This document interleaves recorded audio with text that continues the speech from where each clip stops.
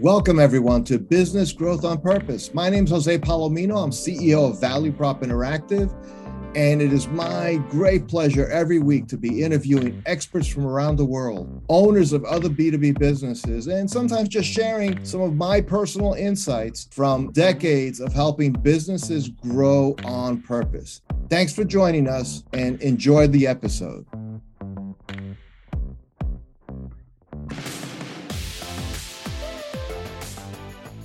Welcome to our new series, 20 Questions, where we dive into the top sales and marketing pain points we hear from B2B owners. If your sales and marketing have been stalled, it's time to break through with these 20 questions. Now to your host, Jose Palomino.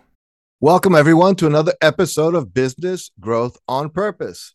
I'm your host, Jose Palomino, and as you know by now, I'm the owner, founder, and CEO of Value Prop, and we work with owners of B2B companies who are looking to get off a plateau, who maybe feel stuck right now, not quite sure why. And we help those owners and their leadership teams figure out why they're stuck, what to do about it, what to work on first, and get going. So doing this for close to 20 years at this point, really have heard a lot of different questions asked all the time. Early stage, mid stage, late stage in an engagement. And so I said, well, what are some of those questions? And my team and I, we put together a list of questions. We also actually took advantage of AI technology now and asked ChatGPT a form of that question. What are owners looking for help with in terms of marketing? And so our focus in this series is marketing questions. And I've answered 15 of them in 3 prior episodes. And they were a little longer, so they might have actually been cut up by my team into 2 episodes. But you'll see them and enjoy them, hopefully. And 20 questions we've answered and with this episode. And this is not everything that could be asked in marketing, but they cover a pretty wide swath of things that anybody who's reading, paying attention, taking advantage of what's out there right now would be asking. Now, our audience as a business, as Value Prop, and therefore this podcast, tend to be the owner, operator of a small to mid-sized B2B company, generally in that $2 to $25 million revenue range. However, I think these answers will hold up for just about anybody in the marketing continuum.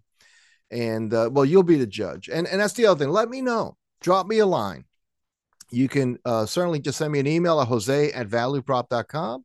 You could visit me, find me on LinkedIn, connect with me, message me. Or if you want to talk to me, and if you think I might be able to help you with something that you're dealing with right now in the strategy, marketing, sales continuum, essentially revenue growth, you feel a little bit stuck, maybe revenue's okay, but profit or margin isn't as strong as it should be, any challenge at all, if you want to talk about it, see if we can help you. It's about a 30-minute conversation. All you have to do is go to Jose Palomino, Jose Palomino, Palomino, all together, josepalomino.com. And it'll bring you to my scheduler. You can get on my calendar. We'll have a Zoom conversation. I'll ask you questions about you so I know your situation and context. I'll answer any question you have about how we work and what we do and how we might be able to help you. So take a look at that when you get a chance and see if that is something you want to pursue. But let's get to it now. We're at question 16 now, and that is, what should my B2B marketing budget look like? And how can I optimize it? It's a 2-part question. I'll answer the first part because I get asked this a lot. Like, what should I spend on marketing? And then you'll see things in his articles that say it should be 5% of sales. It should be 2%, depending how big you are. It's all those kind of questions. And the way I like to answer that is, first of all, it should not be 0. So you should be spending some money every year on marketing, if for no other reason than to refresh your collateral, your website, to keep it current, to give you some materials you might need. Even if you're not doing anything fancy, you just need some tools to show up in the world. It just signals to your prospective customers that you're serious about their business, serious enough that you thought through some of these things. Some things that we don't always think about as a marketing question, but it's very critical that you pursue it, is getting your messaging right. Like, what is your brand promise? Like, what do you want people to associate your company with? What values, what outcomes? Not just we do X, but how do you do X? Why do you stand out? Those are big strategic questions. That's something that you have to wrestle with because your prospects are including that in their contemplations, especially if you're in a category that could be deemed somewhat commodity. So if you're a CPA, for example, and you have a nice size, a 20-person CPA practice, that's not differentiated in and of itself. Lots of CPAs can do people's tax returns and do them well. And these days, there's more and more automation, technology. So the lower end of the market is getting eaten away by technology and advances in that area if you're a CPA. So why should I deal with you? Answering that is the critical question. It's when you start looking at, so therefore, what do I need to invest in to get that messaging right? Do I need help to do that, to figure that out? How do I articulate that in words? That's part of your marketing budget. And then how do I get that message out to the people I need to meet, that I'd like to meet? Is that going to be through online advertising? Is it going to be advertising in an industry journal that your customers read? Are you going to be doing trade shows? A small trade show booth at an average size industrial professional conference could be, you can lay out, when you figure out travel, the booth, the employee time, hotels, meals, 50 grand. So when you look at your budget allocation, I really think you start with, is our messaging, our identity, what we want people to think about us, is that clear? Start there. Secondly, if you're in B2B, chances are most of your revenue comes on the other side of a sales conversation. Whether it's you as the owner or you actually have a sales team, they're going to engage in a conversation. Do you have the tools, whether that's collateral, PowerPoint presentations, spreadsheets that describe the ROI? Is that built out for you already? Do you have that stuff? It's just some basic stuff. A cut sheet, a single two-side cut sheet, if you farm it out to a good firm that could do that, could be anywhere from $1,000 to $2,500 for a cut sheet on a product done from scratch with proper design. Well, that sounds like a lot, but is it really? I mean, unless you're creating new products every year, like a dozen a year, chances are you have 4 or 5 product lines. Maybe you tweak them every other year. So your one-time investment or something like that might be $10,000, $15,000. Your website, you could do things like, for example, using things like Wix, which lets you do it yourself. But usually the challenge there is not getting access to the tool, is figuring out how to do it and having the time to do it. So you probably farm that out. On the low end, that's going to be a few $1,000s for somebody who's good, decent, who works with one of those platforms. On the high end, you could spend like any amount of money on a website, but typically $10,000, $15,000 a year to not only launch a website, but have somebody take care of it for you. SEO generally is going to be, for a small company, anywhere from $1,000 to $2,500 a month to have somebody actually create some content for you, get you ranked in Google. And again, we've talked before that chasing after the ultimate ranking could be hard, but to not be invisible is probably a responsible spend. So when you add it all up, you're probably spending $25,000 to $50,000 a year in marketing related stuff, even at the low end, if you want to have any traction at all.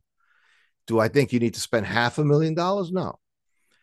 Not typically, but again, if you're a $40 million company wanting to become a $100 million company, well, yeah, then maybe you will.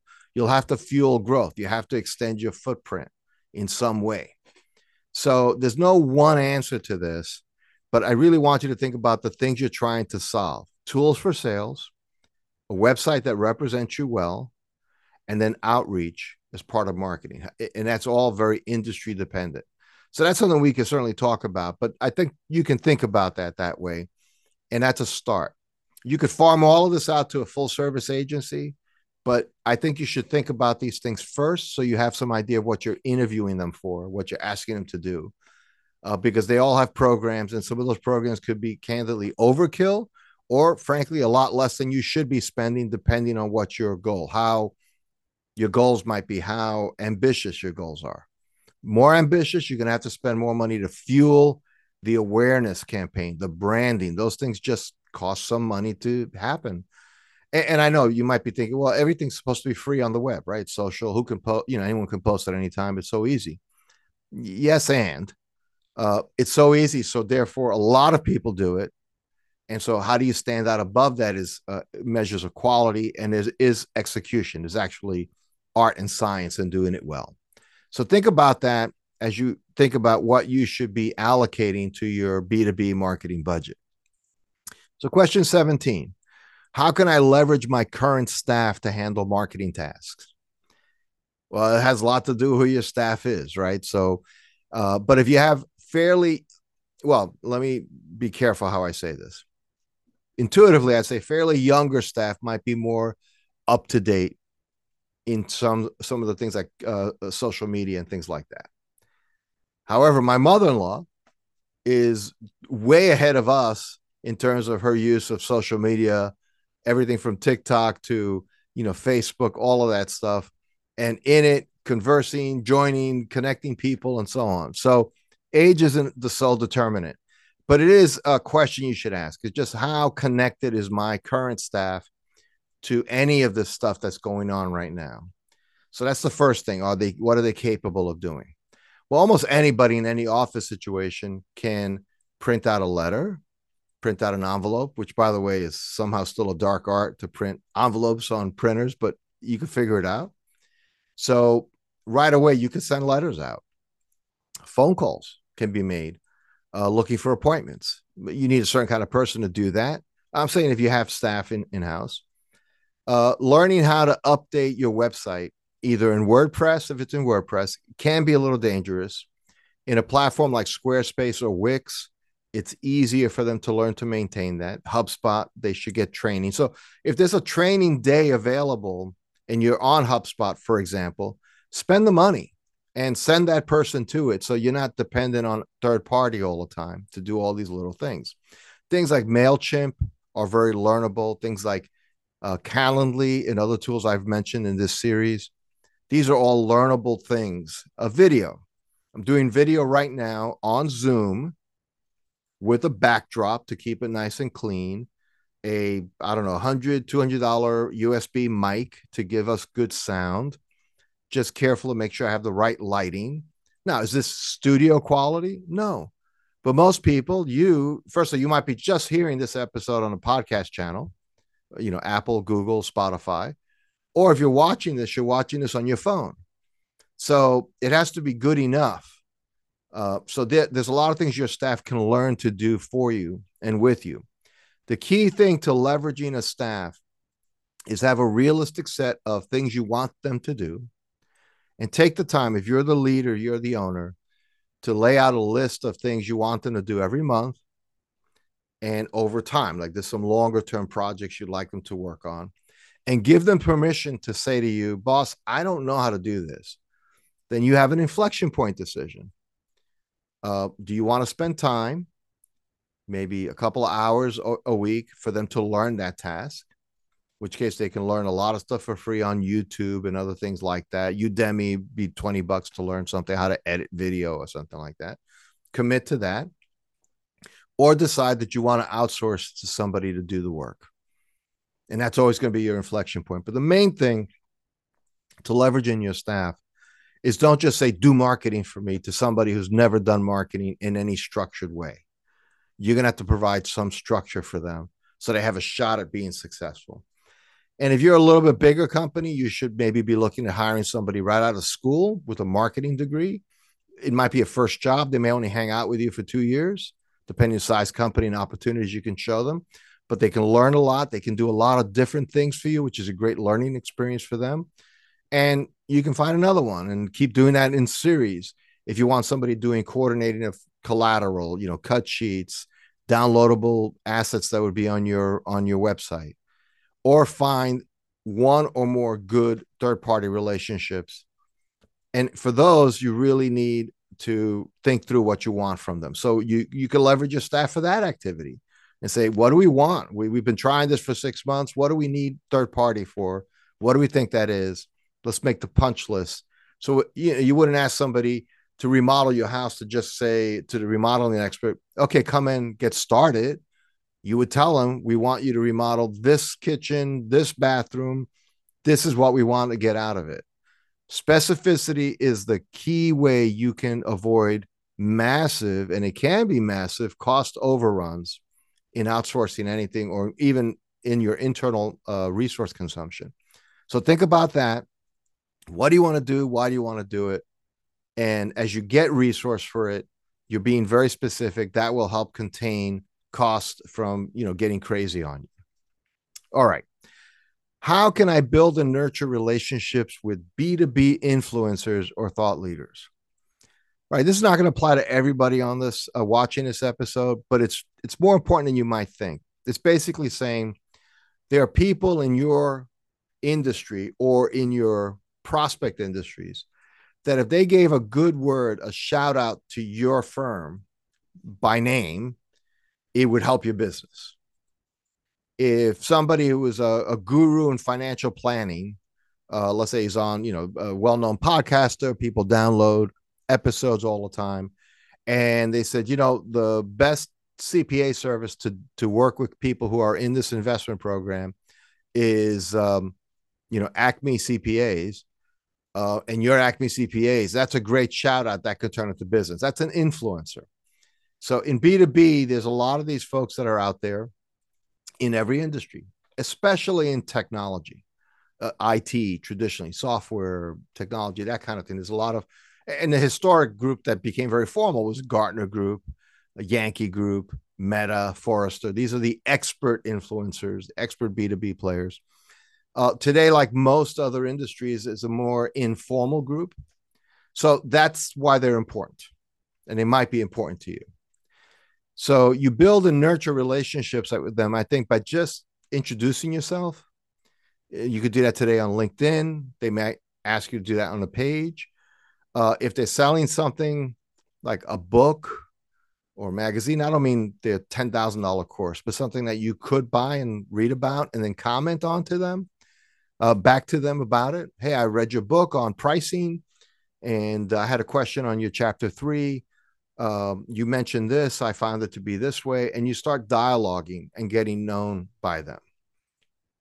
Now, that's a long way around the park, but the reality is these are, if they're really well-respected thought leaders, they're not going to appreciate you just saying, hi, can you promote me? Is not going to work. So it's about long-term relationship development, and you can do it. It can be done. You're not going to get 42 of them. You might get 1 or 2, and you may decide that juice is not worth the squeeze for that much effort, and that's okay. But if you're bringing something to market that's new and fresh, and you just don't think you're known enough, like you've developed a new way to squeeze the lemon to get juice out of it, and you say, but nobody knows how to do this, in an industrial category, then you really want to work that. The other set of influencers could, of course, be big customers that are willing to go on the record with a testimonial, and they are de facto influencers. Some industries, if a big company buys a product, everyone else follows. So just think about how you might connect with people, and just remember they're people. So just like you wouldn't want to be hustled into something, they won't either. But if you have a legitimate reason to speak to them and to connect with them, you can develop a relationship, and then you become someone they're aware of, a company they're aware of. That doesn't guarantee, if they are truly a thought leader in their space, that they even will think as favorably about your stuff as you think about your stuff. So there's always the risk that you expose yourself to a thought leader who says, don't use Acme CPA. So that's the thing. You have to kind of be self-aware where you are in the ecosystem that you're competing in. Okay. So related question to this, question 19, how can I create and leverage case studies and customer testimonials for B2B marketing? Boy, this is one of the most important things you could ever do. Testimonials, they are risk mitigators. And what I mean by that is somebody is researching, and we've all read the research, and it's been well documented. Corporate Executive Board documented this years ago. It's been reproduced that buyers today in the 2020s, as opposed to the 20-aughts or the 20 teens, and certainly anything before that, buyers today over the last 20 years have become used to, and if you check yourself, you realize this is totally true, doing a lot more research online before reaching out to a prospective supplier. It's that simple. They're not calling until they've thought through and gotten educated. So Marcus Sheridan, who wrote They Ask You Answer, and he's been a guest on our podcast. You can look up Marcus Sheridan on the search box and find two interviews I did with Marcus, and one with Zach Basner, who works with Marcus, all on that same principle of giving really good educational information. So I recommend that greatly. But the key with case studies and customer testimonials is somebody's researching and they say, that looks like an interesting option. But nobody wants to be the first one. I mean, there are the very bleeding edge people who want to be the first one on, but even there, to be the first one buying the new Apple contraption that Apple comes out with is a low risk move because you're assuming Apple's going to make it good or at least adequate. But if you're a small company competing in B2B, you may not be well known. So you want to see that, has somebody else tried this? Can somebody else say this is good? And who are they? So one of the worst kind of testimonials you can have is Alice B, Kansas City, says blah, blah, blah. Or a project leader at construction company in the Middle East, in the Middle West. That's is that a real testimonial? Is that a made up sentence that was made up? It's kind of silly at that point. It doesn't have any weight. Name, rank, company, real quote. Powerful. Video testimonial, better. Short video. Now you can get a 5-minute testimonial, cut it up, transcribe it. So you can use the text quote, the words from that video as well. Make sure it's accurately transcribed. Don't just lean on AI because it'll mix up words. It just does today. It's not quite there yet. But the key is all of this reduces the perceived risk of venturing in to even call you, to talk to you. So testimonials don't close the sale for you. What they do is they remove an obstacle on the way to the end zone. Okay, just think about it that way. Now, case studies really only make sense if you sell something larger, more complex, where there has to be a story told. And there, again, very powerful, can be rendered as you can have a 2-paragraph case study. And by the way, all of these things should follow a trend. And Sean D'Souza, who's a great copywriter, wrote the book called The Brain Audit, talks about this. And so I recommend that. Look it up on Amazon. You should find The Brain Audit by Sean D'Souza. And one of the things he talks about here is the idea of how you make a testimonial reduce risk. And basically it starts off with the person saying, I had this problem. They defined the problem. I looked at these options to solve that problem. I heard about Acme, but I didn't believe they could help me because, and then I discovered that they could, and this is what happened, the results. May not be doing full justice to his system, but it's a simple idea that you want the reader or the viewer to enter into the thought pattern through the testimonial that they're going through themselves. I have a problem. I've tried this, checking out this website, but I don't know. It seems doubtful they can do that. They can't. Oh, and that's the results. That's the progression you want a case study and a testimonial to go on. Okay, here we are. Question 20, the last of this series. And I hope this has been helpful to you. Again, really would appreciate feedback. Email Jose@valueprop.com. If you want to talk to me personally, just go to josepalomino.com and you can just schedule a time and we can have a chat. I'll get to know you. You get to know me. And if it makes sense, I'll show you and explain to you various ways we might be able to help you. If it's not something we can help you with, but I have an idea of what you might want to be doing next, I'll be happy to share that with you as well. And of course, that's all complimentary. You'll invest your time, we'll invest ours, and see if there's a there. Of course, we have lots of other, almost 300 episodes on business growth on purpose. So do subscribe. We publish about twice a week. So we're getting new episodes all the time. We interview experts all the time on various things that have to do with growth and a tight focus on that owner-led business. That's where our heart is. That's where my heart is as an entrepreneur. Been doing this a long time, worked with dozens and dozens of businesses, unlocked about $250 million worth of growth on just the client engagements we've worked on, and have seen about half dozen of them go right to very, very successful exits as well. So very excited to work with entrepreneurs, with fellow business owners, and being helpful any way we can. Of course, you go to Amazon and find my book, Value Prop, published years ago, but it's kind of like an evergreen. The principles will absolutely still be true. We use them every day with our clients right now.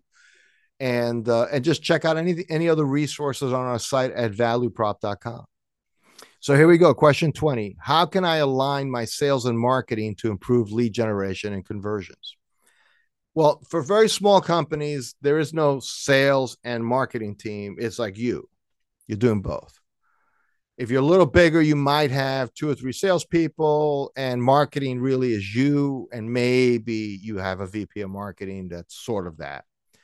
If you're a little bigger, on the bigger side of that, 20, 25, 30, $40 million, you might have both. You might actually have sales leadership, sales team, a small sales team, and an actual marketing team. So here's the idea, and think of it this way. Sales is what you do to really ultimately to convert opportunities. Opportunities being prospects, the right kind of prospects, have indicated they are considering you or would like to consider you to help solve a problem they have. Now, there is a sales activity where you're proverbially knocking on doors. You don't know if they're interested in you. You don't know if they have a problem you can solve. You're just prospecting. And there's some of that. And I tend to put that in the middle area between marketing and sales, because it's a salesperson doing the work many times, but it's really a marketing activity trying to find opportunity. So marketing does 2 things. It looks to find opportunities, but it also looks to all the necessary equipping and positioning and thinking about what market you should be in. So that's like the real strategic pieces. What sets you apart? That's the competitive analysis. How you communicate your value proposition, as really looking at your product, your value to the customer, who your ideal customer is. That's the broad market. It could be aerospace. The very specific thing could be people working on private planes, for example, or upholstery on private planes. It could be that focused. So marketing is looking at a lot of big picture issues, bringing it down to trying to find where the prospects are, and then trying to create magnets that get prospects interested in what you're offering, or at least considering you, shortlisting you. There's an overlap where sales gets involved and actually wants to pull people forward into deeper consideration, education, and then obviously involved in a selection process and persuasion, those kind of classic sales activities. So right away you start thinking, well, gee, that sounds like it's a flow, and it is. And that's the point. Marketing and sales have to be working in the same direction with the same messaging. And I really do believe there's a much greater opportunity. And in very large organizations, ironically, this is done less because they have kingdoms, the sales kingdom, the marketing kingdom. People have big jobs, big bonuses, all riding on what they do in each category. And they kind of talk to each other, but it's not deeply integrated. In a smaller organization, this could be much more cohesive, and it should be. It's about understanding your strategic position in the world, who you're targeting, why you're different in a meaningful way to them, and then how to reach them, how to engage with them, all the way through how to bring them in. And then there's even a further part beyond that, which is now being often referred to as customer or client success, which is how do we make sure that initial transaction with the customer turns out to be the first of many over the lifetime value of that customer to my business. Not just a one-time flip where I close them, but in fact, bigger, that I'm actually developing a relationship that has headroom, leg room, room to grow. So my answer is these two things have to be worked together. And I like to see them even in a smaller company, sub 30, $40 million, that maybe it'd be a chief revenue officer, or it could be a chief marketing officer, which has sales, some sales responsibilities roll up under them. And that's a little heretical to some, but the bottom line is if you're a small company, you got to move quickly. And ultimately, these things roll up under the CEO owner or the CEO of a company that size that has to see who we're targeting, how are we different for them, how are we engaging them, and then how are we going through a sales process that actually gives them the comfort, the certainty that they can choose us. So on that note, those are the 20 questions we've gone through. I hope I've done justice to what people were looking for to understand a little bit more. And I know in some cases my answer is you got to think about it further, and there's just no shortcut there. There's no easy, just do this and magic happens. I know there are people out there who will speak in those terms. I'm not one of them. I think the reality is these things require some effort and thought to really overcome the hurdles, but also more importantly, to leverage the opportunity that they represent.